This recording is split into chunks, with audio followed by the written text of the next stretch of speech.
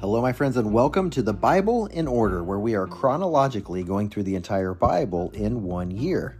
Today's reading for July 24th is Isaiah chapters 35 and 36. The wilderness and the dry land will be glad. The desert will rejoice and blossom like a wildflower. It will blossom abundantly and will also rejoice with joy and singing.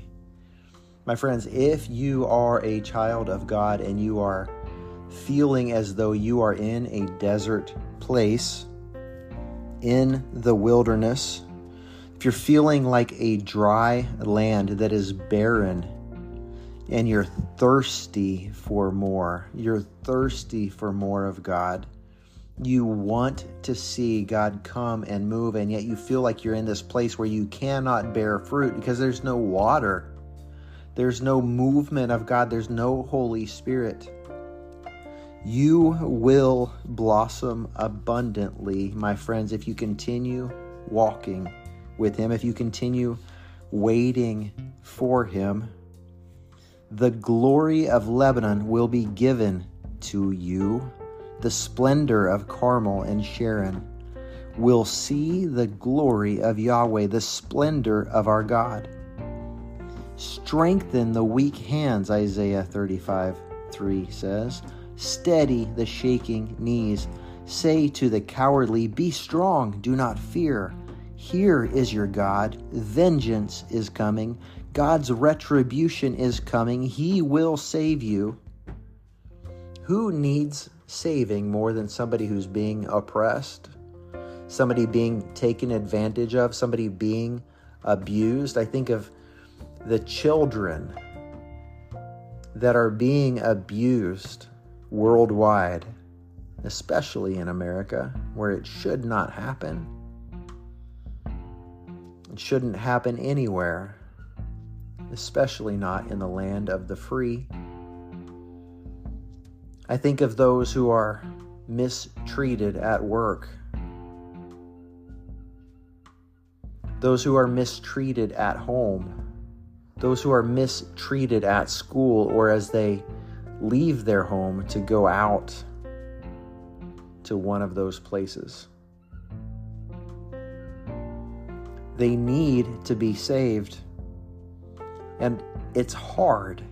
It is so hard when you are oppressed by people bigger and stronger and louder with more resources. But the scripture says, to the one who is walking with God, who is waiting for God to come, hold on. He will save you. And of course, it's talking specifically in these verses to the nation of Israel nearly 3,000 years ago. Here is your God. Vengeance is coming. God's retribution is coming. He will save you. And then the eyes of the blind will be opened and the ears of the deaf unstopped. The lame will leap like a deer. The tongue of the mute will sing for joy. For water will gush in the wilderness and streams in the desert, and the parched ground will become a pool. The thirsty land will become springs. A road will be there and a way. It will be called the Holy Way. Jesus talked about a narrow way or a narrow path, and few find it. The unclean will not travel on it, but it will be for the one who walks the path, for the one who walks with Yahweh, who keeps God's commands. Fools will not wander on it, those who reject God's wisdom. There will be no lion there, nothing to fear. No vicious beast will go up on it. They will not be found there, but the redeemed will walk on it. And the ransomed of Yahweh will return, those ransomed by the blood of the perfect Lamb of God will walk on it. And they will come to Zion singing, crowned with unending joy. Joy and gladness will overtake them, and sorrow and sighing will flee. So it's talking about after Israel has been decimated, there will be a move of the people of God back to that holy land. And it happened literally, and it will happen spiritually worldwide, where Jew and Gentile alike will return to the place of the Holy Land to worship Jesus in his physical form once he returns and sets the world in order.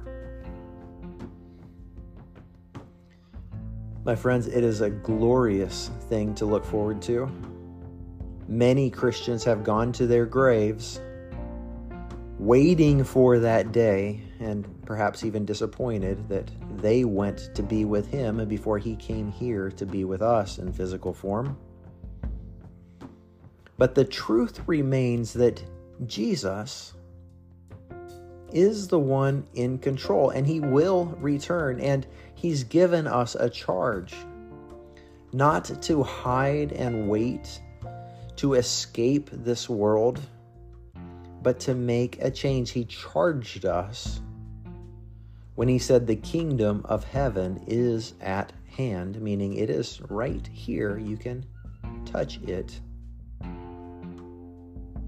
Then we have this shifting of gears from this poetic prophecy in chapter 35 to chapter 36 back to the reign of King Hezekiah in Judah.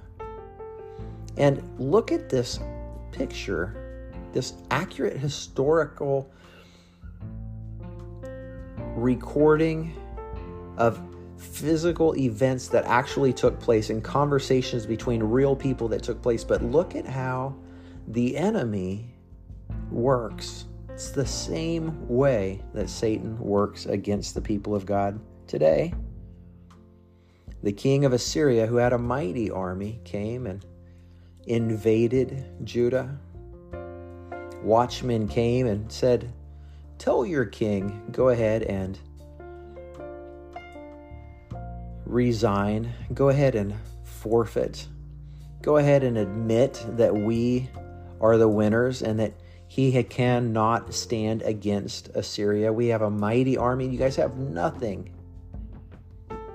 And remember, Hezekiah was a righteous king. We were told in 2 Kings, there was no king of Judah like him either before or after. He demolished the high places. He was a righteous king, and God wanted to bless him for that. And yet the enemy comes, and at first there's a whisper, "Hey, do you mind? Can we go inside and talk? There's no need to bother all these guards out here. They can overhear us." And the messenger from the king of Assyria shouted in Hebrew to the men, the messengers all around, "You guys are going to die. But if you come with us, you'll have a great life. We're going to take you away to this other land that's just as good as your land here. And by the way, God sent us here. Your God, Yahweh, sent us here. Yahweh's the one who told us to come and make war against you. You're so much better off just to be on Yahweh's side by joining forces with us." Isn't that what the enemy does? And these men, if they did not know Yahweh for themselves, how would you argue with that? If somebody comes to you, my friend, and says, "God told me to bring you with me. Come on, let's go."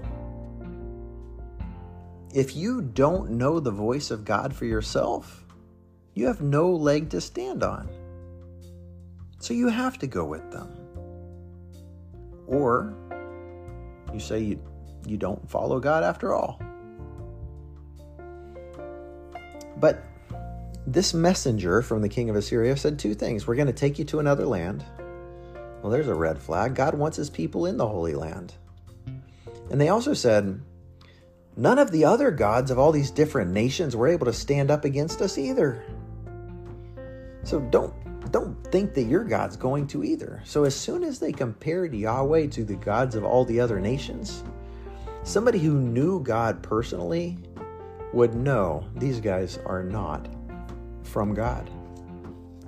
But the thing is, if they did not know God, if they'd not been spending time with God, if they'd not been reading their Bibles, they would have no idea who to follow.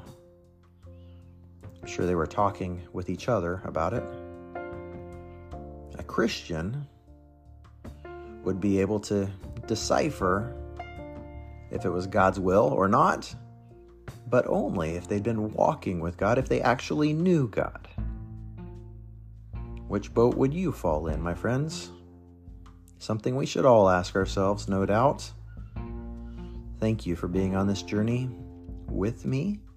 We'll see you tomorrow.